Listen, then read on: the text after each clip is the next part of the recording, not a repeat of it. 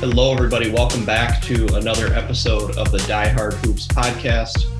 Today, Steve and I are planning on revisiting the latest series from the Eastern Conference. And so we now have our two teams that are going to be duking it out here in the next couple of days for the Eastern Conference Finals. But I did ask for a couple of minutes on the Los Angeles Clippers. Steven, we texted one text just saying how disappointed we were in the way that this series is shaped up in terms of kind of wanting the Clippers to meet the Lakers. I'm really liking this Denver team. The more I'm watching the Clippers and seeing that they had this 3-1 lead and they have players like Kawhi and Paul George that I think should have shut the series down by now. It's like they're playing as though they've won something before and not in a good way. Or this morning I was thinking maybe they just don't want to be in the bubble anymore. Their bench and the guys that they bring in like Lou Williams and Harrell is what has really helped them out in the regular season, and that has not been an advantage anymore either. And so the more I'm thinking about it, I'm just like, maybe they don't want to be there. And not that they would lose purposely, but just it's going to factor into whether you're competing or not. And Denver is also a good enough team that you just can't give them any room because Jokic and Murray are going to take advantage of that. So I'm surprised that it's going 7. I still think the Clippers are going to pull it out in this 7th game. But it is not boding well heading into the Lakers series. I think that there's a lot of different factors that go into why this has gone 7. One, I really think that the Denver defense has really picked up. I was not impressed with Denver's defense in round 1. They got Gary Harris back. He's a dog. He's been a huge boost to that team. He's another body that they can throw at Kawhi Leonard and Paul George. When Paul George was admittedly having some kind of emotional struggles in the first round of the playoffs, that was a little bit of a wake-up sign to say, oh, man, your goal is to win a championship, and there's 3 rounds coming after this. And so it's hard to say you're going to be right back locked in if you've had those types of struggles at essentially the beginning of the playoffs. So that's a factor. You talked about, Harrell and Lou Williams coming off the bench. Yeah, basically non-factors. I mean, Jokic has destroyed Harrell. He looks like a very below average player out there. Lou Williams had shenanigans at the beginning of the bubble, right? I mean, there's a bunch of different things, but I think the biggest issue with this Clipper team, if you took Kawhi and put him on the Raptors from last year, that Raptors team was much better than this current Clippers team. And the big reason is they don't have Kyle Lowry complimented Kawhi Leonard so much. Those two were a perfect team because Kyle Lowry as a point guard, very vocal, getting everyone organized. In many ways, he did a lot of what Kawhi Leonard doesn't do. Kawhi Leonard was able to be Kawhi Leonard while still having a team that had the leadership, all the communication, all the organization taken care of by a top-level player being Kyle Lowry. There is no player like that on the Clippers. Paul George isn't that type of guy. Pat Beverly, if you want it, is clearly not that type of guy. I mean, he's a trash talker in a sense. Pat Beverly, I think, was really, really injured. I mean, for him to miss as many games as he did and then come back, I think it shows like he had a pretty significant injury to miss that much time. And even when healthy, he's not going to be that type of difference maker. And defensively, the Clippers have some strong defensive players individually. Their team defense is awful. Their offense reflects a lot of their defense. Offensively, they have some great individual scorers, but they do not play as a team offensively either. And so when you watch them play, you just see all of these holes because there's not a cohesive unit offensively or defensively. Their help side defense is terrible. Their multiple actions on the offensive end of, even a drive, kick, swing is not there. And one thing that a lot of the really good teams have today, and Denver's a great example of it, is they have a variety of players who can just catch it and pull it, right? Who can just, the ball, we've drawn a double, we're quick swinging out and pop, and somebody pulls a shot. Even the Lakers have shown at times when they're doing well that they have some players that can do that. Who is that player on the Clippers? Yeah, I mean, sometimes you see JaMychal Green pull one out there, but they don't. I mean, it's not going to be Beverly. You would hope it would be Lou Will, but it hasn't been. And it's not Lou Will's game. Lou Will dribbles. He's a creator. He's a ball screen guy. He's an ISO guy off the dribble. He's not going to boom, catch, and pull off of a double team in a defensive rotation. Paul George can do some of that. Kawhi Leonard could do some of that. But that's also the problem, is that some of their best catch and shoot guys are the guys that need to be doing the creating. And then you need to have role players catch and pull it. And so we're definitely seeing some holes in this Clippers team. But at this point now, I wanted the Clippers to win because I thought they had the best chance to win in the title. I like Kawhi Leonard's game because he's just about his business. But watching the Denver team and seeing, man, who could really give the Lakers trouble? I'm leaning towards Denver. I'm leaning toward Denver being a team that gives them more trouble because of the personnel that they have and the fact that Jokic is such a unique player. I think he could give Anthony Davis a lot of problems, whereas Anthony Davis is going to have a field day against Zubac and Harrell for the Clippers. Yeah, I mean, you'd probably be forced to put Kawhi on him, in some of those third and fourth quarters, I would think at times. So Denver, I mean, maybe they are proving that they would be the better matchup for the Lakers. I don't know if it's time yet to kind of throw in the towel on the star power that the Clippers have in a series against Lakers, but Denver, man, they're doing what they have to do. So that Game 7 is going to be really exciting. Let's jump back to the Eastern Conference. So do you want to discuss the more disappointing of the series first, which is the Miami Heat and the Milwaukee Bucks? What were your takes on that? Yeah, so with Milwaukee and Miami, obviously we both picked Miami to win the series. I thought it would go 6. I can't remember. I think I picked 6 games in the previous podcast that we did with our predictions. It's scary how correct I've been with these predictions. But looking at that series, and you look at some of those games, there were games that were clearly decided by the Heat, and then there were a couple that were either or, and those generally went to Miami. And I'm looking at Game 1. All right, so I'm looking at Game 1, and when you look at what happened in Game 1, Giannis had 18 points, 10 rebounds, 9 assists. Middleton had 28 points, so a really solid game for him. Brook Lopez had 24. And so you're thinking, okay, Giannis, like him to score, probably 25 or 30.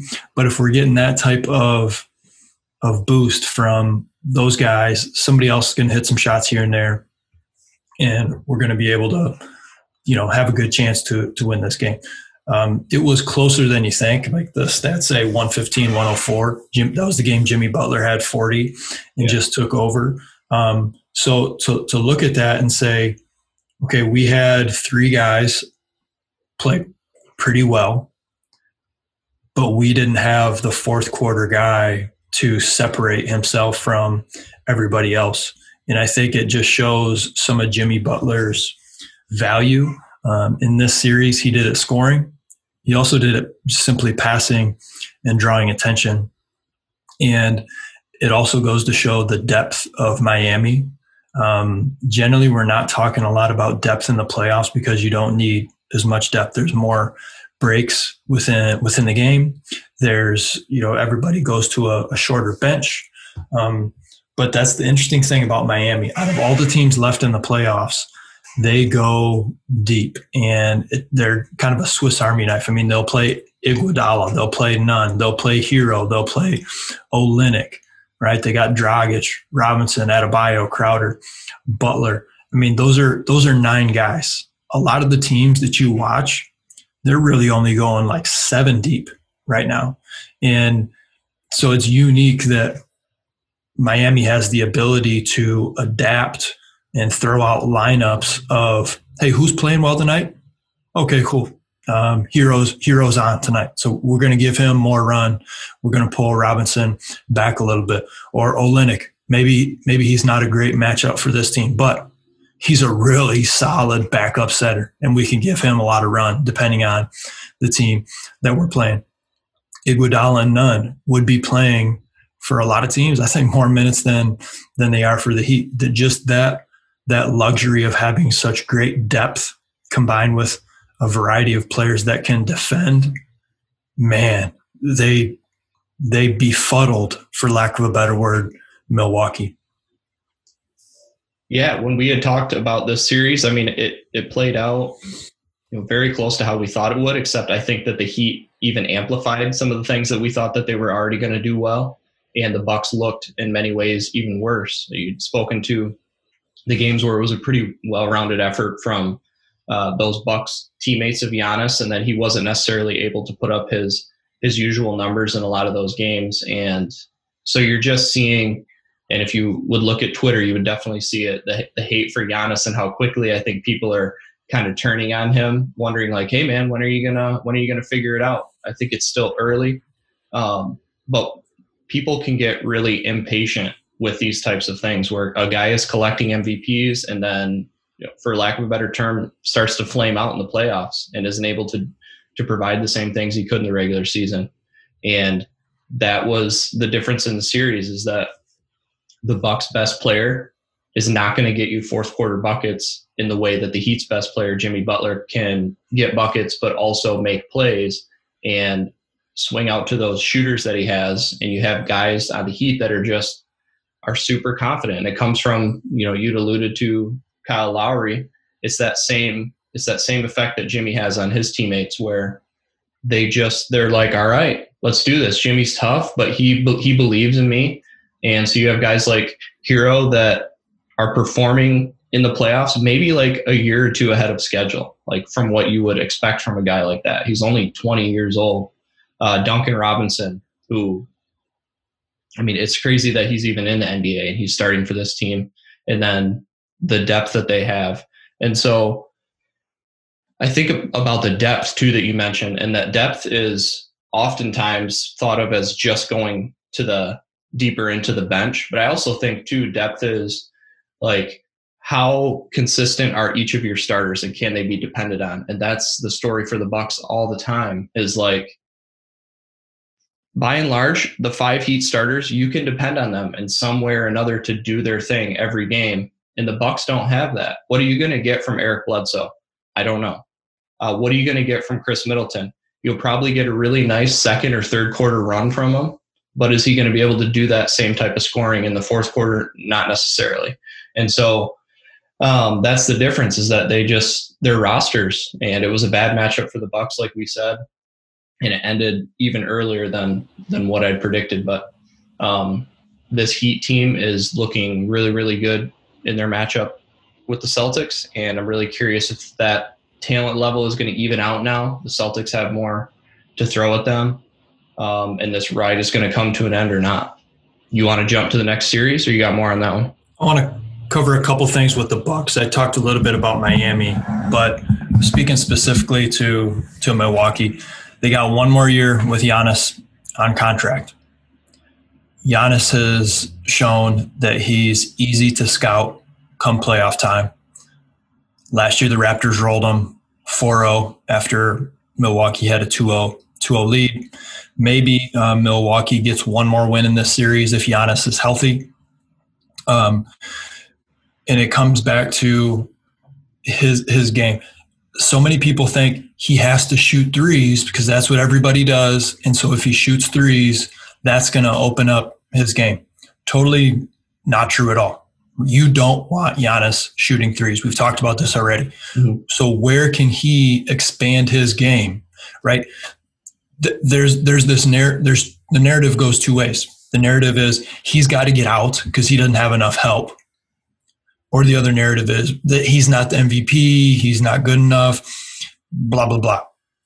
And they're both true. They are both 100% true. It's not one or the other. From Giannis's standpoint, he's 7 feet tall. People are saying he's got to improve his handle. He really has to improve his handle. Yes, but Kevin Durant is the only 7-footer I've seen in my life with a crazy handle. With a crazy handle. Like he can literally break somebody's ankles. There's no people on earth besides Durant that are Giannis's size that can handle the rock. Just think about it from the perspective of your waist is 4 feet off the ground. The ball has to go down farther. If you're going to get low to the ground, your legs, your hips, your knees have to bend more than someone who's 6 feet tall. So from the mechanic standpoint of we got the same size ball, but you're way farther up off the ground, it's more difficult to have that crazy shiftiness to your game that you see players that are 6'6" and below have in their game. When you think of the greatest ball handlers, who are they? They're guys that are around 6 foot. I mean, you're thinking Iverson. You're thinking Kyrie Irving. Back in the day, you're thinking Isaiah Thomas, right? Nobody thinks of Magic Johnson as this elite ball handler. No, even LeBron. Right? That's as dribbling. Or LeBron, right? Size plays a role in how someone plays the game. And again, LeBron is 4 inches smaller than Giannis. Yeah. Right? I mean, so that as big as LeBron is and a freight train that he is, it makes more sense for him to have a crazy handle than it would for Giannis, just from the way his body is made up. He's a different version of a Shaq. He's so dominant in the paint, but for him to expand his game, how can he do it? He needs to work on moves, reads, instead of getting out in transition, going full speed, and playing bully ball in half court. Because when you're scouting against a good team in the playoffs, it's too easy to wall up. And so if he can get the basketball in different positions on the court where, okay, we tried to attack, we didn't get it. Am I floating around the three-point line and going to shoot a three? I sure hope not. Can we get him in some baseline and cross-screen actions where he's getting the basketball flying down to the post with the defense rotating, moving around, and now it's 1 or 2 quick decisions, and then I'm already close to the basket on my catch. I don't have to work on all this energy in trying to blow by somebody from 30 feet away from the basket because I've caught it 10 or 12 feet away from the basket. And one step for me there, it's a dunk. Right. So being able to expand his post game and the variety that he catches there. And also, we talked about his mid-range game. The mid-range game isn't just facing the basket. You're going to drive to the basket, somebody cuts you off, and then you pull it in their face. That's what everybody thinks of. But how was Michael Jordan so successful? How was Kobe Bryant so successful? Their mid-range game was also the ability to post up in that area and then turn over either shoulder and shoot. Now, is Giannis going to be the shooter that in the mid-range that Kobe or Jordan was? Of course not. Hardly anybody ever has been or will be, right? They're two of the greatest. But for him to be able to have a variety in his game of low post and mid post catches where he's still 7 feet tall. If he gives a little shoulder fake to the left and turns to the right, he's going to be able to shoot a 15-foot mid-range like nobody's even in front of him, right? But he doesn't have any of that in his game, right? And so, again, I haven't given up on him by any means. What he brings to the court is fantastic. I think he's got some of the dog as far as being the best player on a championship team. He's got that in him. But if you look at their final series from last year when they lost to the Raptors, 44.8% shooting from the field, 58% from the free throw line. in the 3 games before he got injured, this playoff series, 45% from the field, 54% from the free throw line. So even worse, right? And so we haven't seen a jump in his game when it matters most. And you hate to come back to the free throws. That guy's still airballing free throws. Mm-hmm. And I don't know. I think a lot of that stuff is mental. And I think a lot of it is when your hands are really, really big, it is harder to shoot a free throw. Not that you can't do it, right? Because Yao Ming was a great free throw shooter. Kawhi Leonard has, as far as we know, possibly the biggest hands in the NBA. He can shoot free throws. But, when you're shooting on the little Tykes hoop and you got that basketball that when you put your hands on it, you can't even sink it down into the pads of your hand because the ball's so small, it just kind of sits on the edge of your fingers. That's kind of how big his hands are on that basketball. So I think it's difficult to get touch when your hand is almost too big for the basketball. The other thing that I wanted to get to, I'll ask you first. Is Middleton good enough to be the second best player on a championship team? No, I think that we discussed that a little bit in regards to like a Golden State Warriors, like how they had their third guy. And again, that was an all-time team. But how their third guy would have been a second guy on most teams. And they have the opposite right now. Middleton needs to be a third guy. And every team in the league is wondering, I think, how they find like that next Jimmy Butler, because Jimmy he's not a Kawhi, but he's having a lot of the same effects on a team that Kawhi has. And the Bucks could use a player like that. I mentioned CP3 earlier, how I think they should try to make a run at him.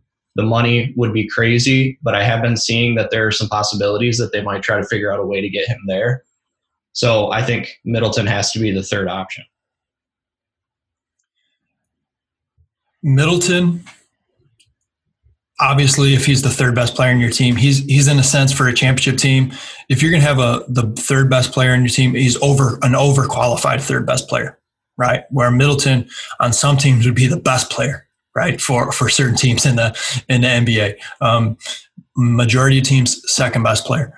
For a championship team, if he'd be your overqualified third best player. But I do think that there are some teams that with the right fit, he could be your second best player if the third player is very overqualified. Okay. They may have had this player on their team already, and they shipped him off to Indiana. I think that if they would have kept Malcolm Brogdon, this was a huge mistake. All right. Mm-hmm. They kept Bledsoe. And if you were to even flip those two, it'd be great if you keep them both. But if they were to flip those two, I think of a lot of the issues that Milwaukee had in this series was the inability to have a creator up top in the ball screen, a person that could knock down perimeter shots, who made sound, smart decisions, who was basically a leader on the court from more of a point guard position. It was Malcolm Brogdon. Yeah. For much of the season, right? He was your best guy. He's done his thing and shown how valuable of a player he is down in Indiana. So I look at this team and I say, if they had Giannis doing Giannis things, if they had Middleton not relied upon to be such this creator, things aren't going well for Giannis, you got to step up and really take over the game. If they had Brogdon to plug back into that to make a lot of those on-ball decisions while still he's not overlapping either one of those guys. So that's balance, is when you have three guys that can really play, but they don't overlap each other. Nobody's overlapping Giannis, period. But Brogdon's game complements Middleton's game so much, where Middleton can almost thrive and be even better because Brogdon's out on the court and the type of game that he has. That would have been a huge thing. Just that one piece. Sometimes we think the difference is this huge piece, this huge player, not to minimize what Brogdon can do, because I'm talking him up right now. But sometimes it's a name, right? He's not a big name player, right? And he was arguably the third best player on the team last year. But with the way that the East has shaped out, with the blueprint that Miami has shown with the success that they've had, it's not that far off to say one player who fills a big hole that Milwaukee had may have shifted an entire series or the entire playoffs. Mm-hmm. And so can they get a guy like that back for next year? I think it'll be the question. Brogdon's a great example. There's differences between him and CP3. But Brogdon is a very good defender. I think he averaged close to like 8 assists this year. He was a much better shooter at the point guard position than Eric Bledsoe. And also I think his assist to turnover ratio is really, really solid. And for a guy like Bledsoe, he's almost in the mold of a Westbrook where he can make some plays, but he has to be a little bit wild to do it. And there's risk with that. And then there's the inconsistencies in the playoffs. And so, I think I was very, very surprised when I saw that Brogdon walked after last year and they didn't really put up much of a fight to keep his services. That's a really good point in terms of, having a third guy, but can it be an overqualified third guy where when you're talking about a 7-game series where you can go back at the box score and look and be like, oh, wow, in game 3, our quote unquote third guy led us in scoring, or in game 4 led us in scoring, or fourth quarter scoring. Those are all things that I think the championship teams of the past have in common, is they have those guys that can step up on any given night and make those plays. And I think Middleton could do that. He's just in a tough spot right now. Yeah, right. For the most part, Middleton showed a lot of great stuff, and he showed he's legit. He's got game, but they didn't have enough. And the last thing that I'll say about that is Milwaukee defensively really showed some holes, and with some of their help side defense and also some of their individual defense, Miami was really able to move the basketball and seemed like get a solid shot throughout the course of this series. So some of the games were closer than others, but Miami was winning this series, Giannis healthy or not. The game was easier for them when you're watching than it was for Milwaukee. So on to the next series. What do we got? So the next series, your prediction became 100% true. Mine was just off, was the Celtics versus the Raptors. We had both said that it was going to go 7 games. I picked the Raptors. You picked the Celtics. You were correct. In terms of my prediction, I thought that maybe the Celtics team was still like a year away from being able to take a series like this when you're throwing all the chips in. Did the Raptors have more guys because of their championship experience that you could rely on in a game 7? That was what I thought. And then you had said there's just too much talent on the Celtics team to think that they won't win a game 7. And you were exactly right. They have so many guys. They have Tatum and Brown at the wing positions that I think a lot of teams just would kill to have, is that kind of depth at the wing. They're both really good defenders. And then you have Kemba Walker, who maybe is that like overqualified third guy right now. He's a perennial all-star, and he's kind of switching. Tatum is going to be your best guy most nights, night in and night out. Kemba Walker is going to kind of probably be doing some switching with Brown in terms of being the second leading scorer on most nights. And that is a really good top 3, and that is a ton of talent. And I think that is why they beat the Raptors in 7. This was an amazing series. You saw, I think, what the Raptors culture is really all about and how important Kyle Lowry is to that culture. He is so annoying on defense, the whining to the refs, all these things. But with that, you also get this incredible toughness and this incredible leadership.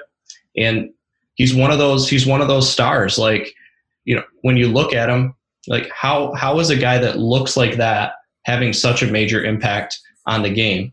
And we keep comparing the effect that he has to what Jimmy Butler does. I mean, you think about Paul George. You look at Paul George and you look at Jimmy Butler, and you're like, give me Paul George every day of the week. And then maybe once you watch him play and you hear about the impact that they can have on a team, you're like, I'll take Jimmy Butler instead. And so Lowry is a lot like that. And all those guys that participated in that championship last year came back really even better. I mean, Van Vliet, and the way that he's now a bona fide starter for them and can lead them on a lot of nights. And Siakam, like, this series was not a great series for him. He kind of got exposed in a lot of ways. He's very good. He can still be the future of that team. Whether he can be a first option or not in the years to come, I don't think has been answered.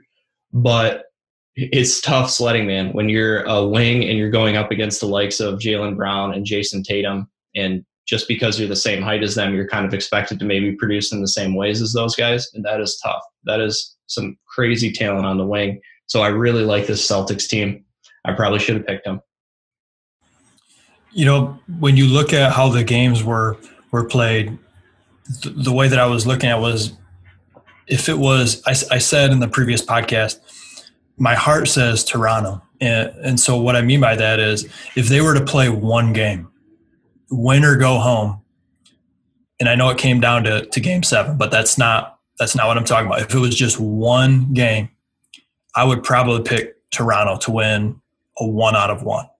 But when it comes to a 7-game series, the talent, I feel like, almost always is what takes the team over the top. So you look at the 7 games, 2 out of the 4 wins for Boston were not close. Game 5, easy win for Boston. Game 1, easy win for Boston.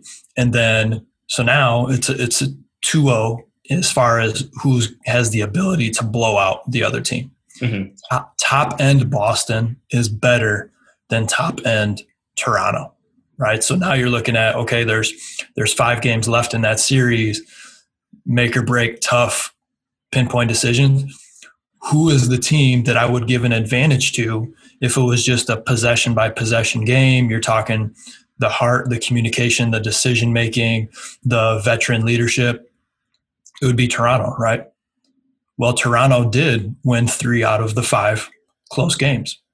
They just, so they won the majority of those close games. But when it came to top end, somebody just being able to blow the brakes off somebody else, that's where the talent shines through for Boston. I mean, Toronto had a 3-point win. Toronto had the unbelievable 0.5-second 3-point shot, 1-point victory. Their biggest win in the series was by 7, right? And so you think about, that was a 7-game series. And in the wins, Toronto only outscored Boston by a combined total of 11 points.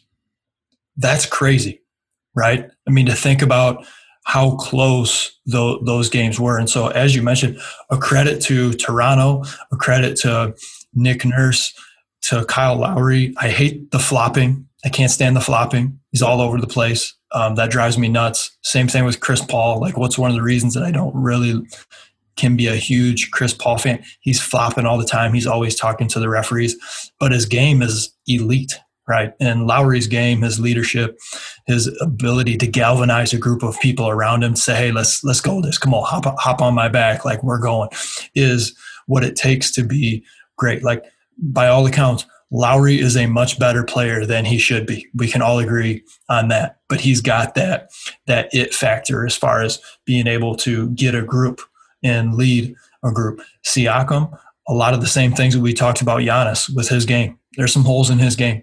And during the regular season, it's easy to run up and down, and teams are playing back-to-back and they're traveling, and it's one night here and then we got to fly to another city.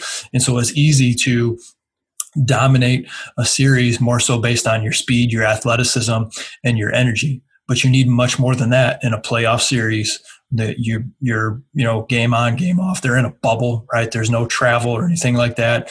And so the scouting and the energy, the scouting becomes easier, and the energy isn't as important because everybody's got the energy now. Right. It's a win or go home situation. So that was really shown. And Siakam, many of those same issues that Giannis has as far as what he can do to expand his game. I'm not even going to repeat them all, because you look at what Giannis can do to improve, and I would argue a lot of those same things about Siakam. So it was a great series. I feel I'm happy for Kemba Walker. Good to see him, be able to make a conference finals. And although Toronto had the championship pedigree of basically running their team back minus Kawhi Leonard, Tay, this was the third conference finals for the Celtics in the past 4 years. Do you know that? I know we forget that. I keep thinking like I think they're still a year away, and then I'm looking. I'm like, but are they? I should have remembered that before this prediction because it's not like they haven't been doing it these last couple of years. So that's surprising. I don't know that most people realize that. So, yeah, they're experienced, young but experienced. Now, when it comes to this next series, so much of winning a playoff series is who is the best player in the series or who are the couple best players in the series. So if you had to name the top 5 players in this series between Miami and Boston, who would you pick? So I think that a majority of them are going to be on the Celtics.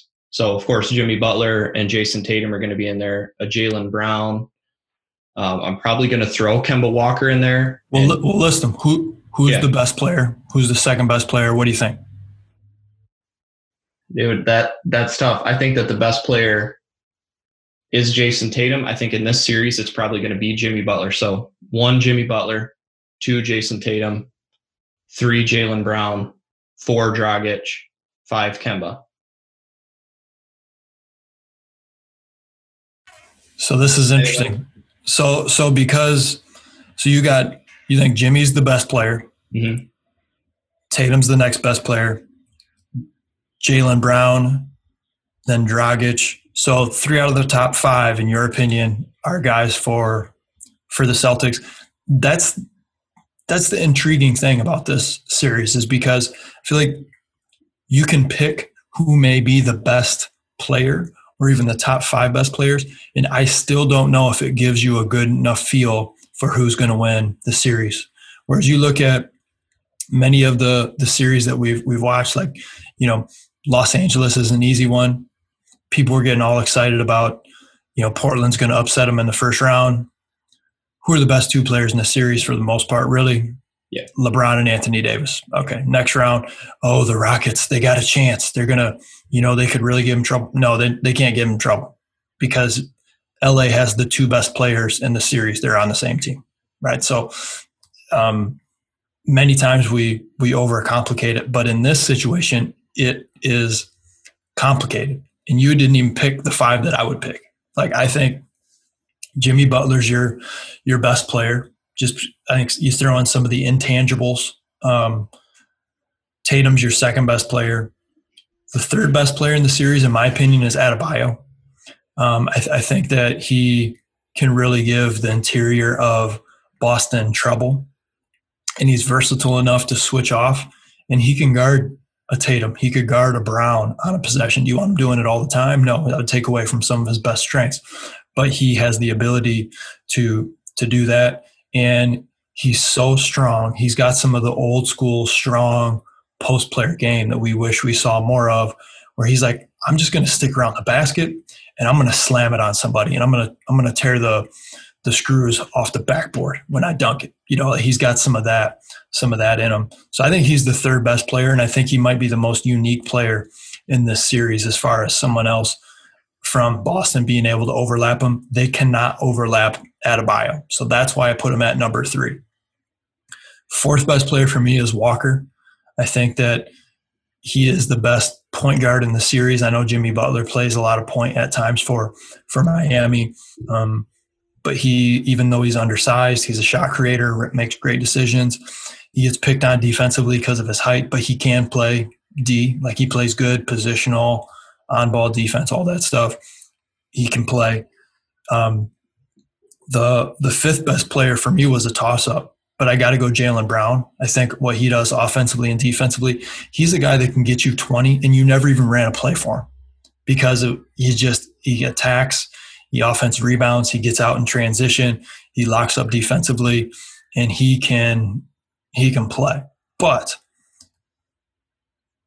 Goran Dragic, he impressed me so much. I mean, the guy's in his mid-30s, and the ability that he had to tear up the Milwaukee defense.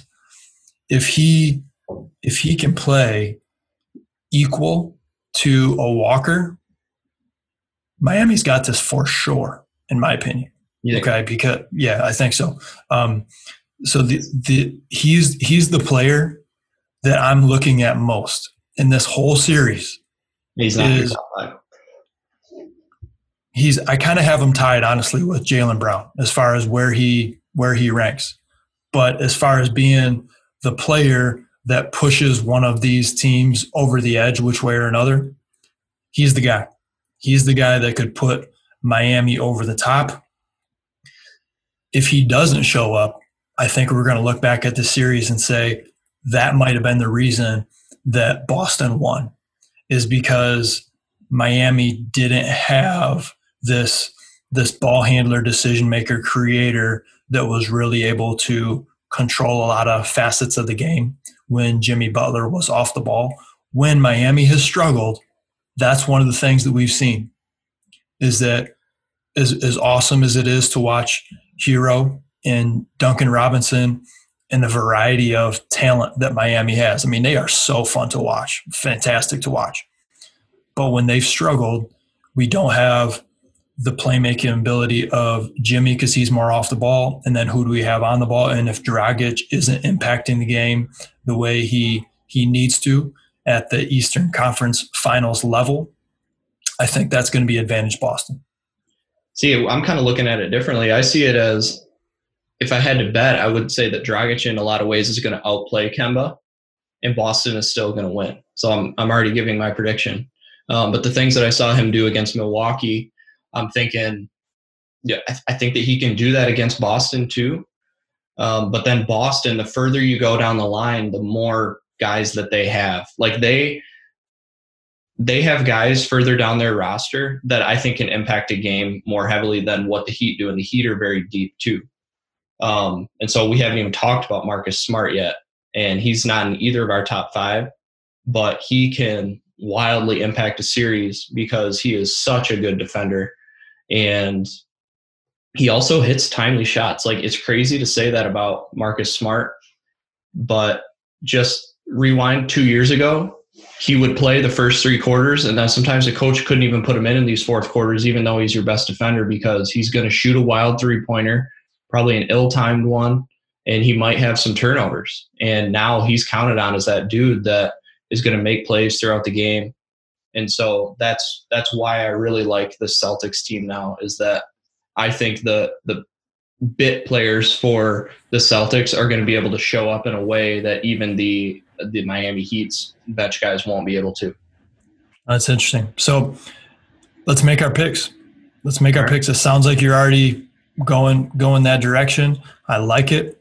So who wins the series and in how many games? So I think that this is going to be another classic series. Like, when you look back on the Celtics-Raptors series, I couldn't believe how great of a series that was. Like, I was tuning into these games and my wife was getting really excited, and just because you knew it was going to be a back and forth. And there were some of those games where it's like Lowry comes down, drills a 3, and then somebody from the Celtics come down, drills a 3, and then Powell drills a 3, and it was just back and forth. And I think it's going to be the same thing with this game, with this series, where it's going to be like a battle of wills. And I think it's going to go 7, and I'm actually picking the Celtics this time because they have guys that are just going to be able to get it done, from Jason Tatum all the way down to a Marcus Smart. And I want people to keep an eye on the Jimmy Butler, Marcus Smart thing, because there are going to be moments in this series where they're going to really go at each other. And if there's a defender that can possibly get Jimmy out of his game, I think it's going to be Marcus Smart. He's just as physical as Butler. He's not going to give any space in the post. He's not going to let Jimmy play bully ball in the same ways that maybe he's used to. And they have a little bit of a history too. I was watching an old clip of Jimmy Butler and Marcus Smart. They were interviewing Jimmy about this. They had gotten in each other's face in a previous game, and Jimmy was like, Marcus isn't about that life. He needs to know not to get in my face because I don't play that. And I love clips like that, particularly when it's between two guys where I'm convinced they're both about that life. Like, you got one guy who's saying he doesn't want this, and I'm like, no, I'm pretty sure he would. And so I love that. I'm looking forward to that matchup in this series in particular. I love how Marcus Smart has transformed himself into the NBA player that he became. I remember him coming out of Oklahoma State, ability to create off the dribble, score in a variety of ways, and really said, I'm going to be one of the best defensive players in the NBA. And he still goes crazy sometimes. And, when he shoots 10 threes, I don't think that's a good thing for Boston, right? But he has the ability to get the group to believe in him. And he's one of those guys that he does so many things, you can't take him off the court. And so that's an interesting matchup. One of the reasons why, so I'll make my prediction first and then explain why. I think it's Miami. I'm also picking 7 games. I think it's really close, but I'm picking Miami. It's interesting what you talked about with Marcus Smart and Jimmy Butler. The thing about Miami is Marcus Smart is a lockdown defender, but I don't think if he really does his job against Jimmy Butler, the Heat can still win because Jimmy Butler doesn't need to score 30 a game for Miami to win the series. I don't even know if he needs to score 25 a game for them to win the series. So Marcus Smart's ability to be a lockdown defensive player, in my opinion, if Jimmy Butler can still give you 20 to 25 and maybe have a game here or there where he gets 30, that's enough for him to win. And I think he can do that throughout the course of the game, even with a high-level player like Butler, like Marcus Smart guarding him. Butler's ability to make the extra pass, to be unselfish with the ball, to not ISO for such an extended period of time where the offense gets stagnant, really, really impresses me. And I think that his trust level for guys like Hero, for Duncan Robinson, for Dragic, even Adebayo to do some things is what I really like about this team. Now, Boston has been here before. Miami has not. And a lot of people jumped on the Miami bandwagon, somewhat myself included, after basically the first round of the playoffs. Like before the NBA playoffs started, I picked the Bucks to go to the finals, right? I watched the first round of the playoffs and I said, no, this Miami team, I don't see anybody beating them, right? And so basically I'd picked Miami in my mind to go to the finals after I saw the first round of the playoffs. I mean, that's just kind of how I had felt about it. And their ability to just have that variety of game where Jimmy could be off one night. He can still win. There's a variety of players who can have an off night, but it's just like who's rolling tonight. And defensively, do they match up perfectly with guys like Tatum and Brown and Walker? I mean, those are 3 perimeter guys that can really do some damage. No, nobody in the team probably does. We're in the final 2, the Eastern Conference Finals. Teams are going to be fantastic, right? But you combine the variety that they have on the inside of the court, I think that's going to be one of the difference makers. So I said it before, Dragic, huge difference maker for Miami. Adebayo, huge difference maker for Miami. And I think through the course of 7 games, that's what's going to put Miami over the edge. Interesting, man. Yeah, I think that I could make some of the same arguments for the Celtics, and so it's probably why we both have predicted that it's going to at least go 7. I'm really excited for this series, and just the way that the Eastern Conference playoffs have shaped up I've really, really enjoyed them, particularly that Celtics-Raptors series, and the Heat really, the way that they've rolled through these first 2 rounds, I think is giving you enough to say like that this is going to be a really great series, and then seeing who comes out of the West. And I'm really curious out of these 2 teams that make the finals, how confident we'll be picking them against a team like the Lakers, Clippers, or Nuggets. Like if we're going to remain that confident even as we move into the West or not. I said before the playoffs started, I think the Lakers are going to win it. I still think the Lakers are going to win it. I think they're playing even better as the playoffs have rolled around. Rondo has been a huge boost to that team. Decision making. He's hitting threes. I mean, if Rondo's hitting threes and doing all the stuff that he does out on the court, it's not looking good for the rest of the league with what LA has going in store. But once this semifinal finishes for the Clippers in Denver, I still think the Clippers are going to win Game 7. If we want to throw one more prediction out there, I think the Clippers are going to win Game 7. It can be a pretty close game, but I just got a feeling like Kawhi's gonna make a play offensively, defensively. They've been, in my opinion, kind of outcoached and outworked and everything by Denver the past couple games. I don't see it happening 3 games in a row, and it's going to be what everybody asked for, is a LA Western Conference Final. Yeah, it's going to be big time. I got the Clippers rolling in Game 7 too, and to bring to fruition that Battle of LA. This was really fun, man, revisiting this most recent playoff series in the Eastern Conference. And we're going to see what shapes up here in the Eastern Conference Finals between the Heat and the Celtics. Anything else before we go? Let's go, baby. You guys have a great week. Taylor, I was doing some lunges, and I know you were doing lunges every day for August. Is that right? Yeah, it would have been maybe that first week in August. Tried to get 30 days in a row. Of how far? 400 meters. I sprinkled in some weighted lunges throughout there, and then also upped it to 800 meters for a couple days. I wanted to go 30 days straight. I'll fully admit that I was 28 for 30, but I did end up getting 30 days total. Nice. And how did it go?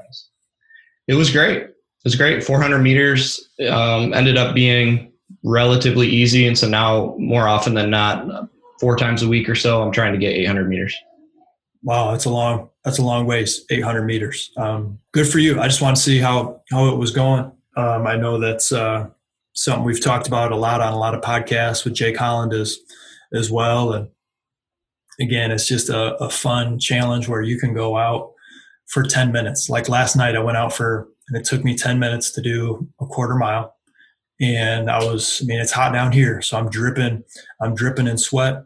And it was just a combination feeling of my body's like, did you just lift weights or did you just go for a run? I can't quite figure out what you just did to me. And that's one of the reasons I like lunging so much, is it literally feels like you don't know what you did. It's like, I felt like I lunged for a quarter mile. That's what it was. But your body doesn't know.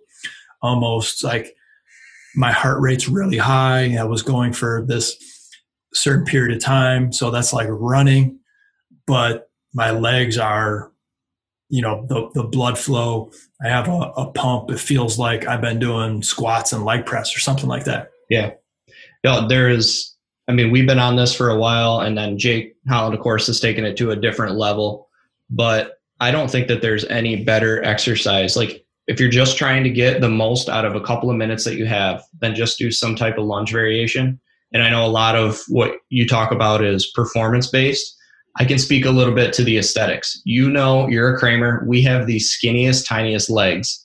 And after that 30 days of lunging consistently, my legs have considerably changed in the quad and the hamstring area, and my butt, my shorts are actually fitting different because I finally have a butt. And so for people that are concerned about that, but what if I just want to get my legs bigger?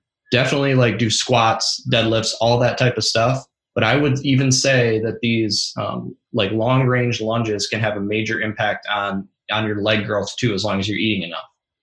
And I'll keep it 100% PG. But what you just said, basically exactly what my wife told me.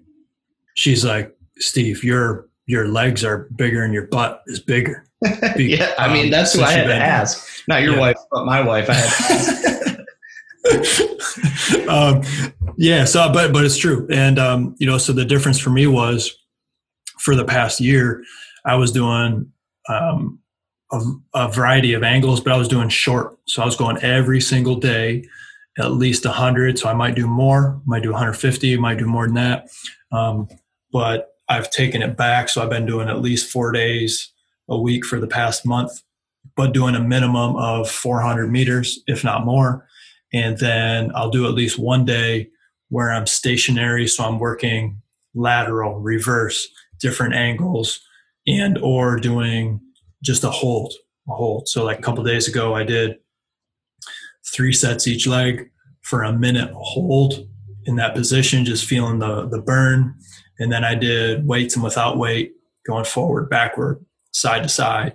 Because I want to keep, we talked about the function versus some of the like aesthetics. And I want to make sure that, from a basketball player standpoint, I can move side to side. I can push backward as well as I can push forward. I can step at an angle, and that feels comfortable. So I've continued to put that in my training regimen, and it's feeling good. So I told myself I was going to do it for a month instead of doing the year of lunging every single day.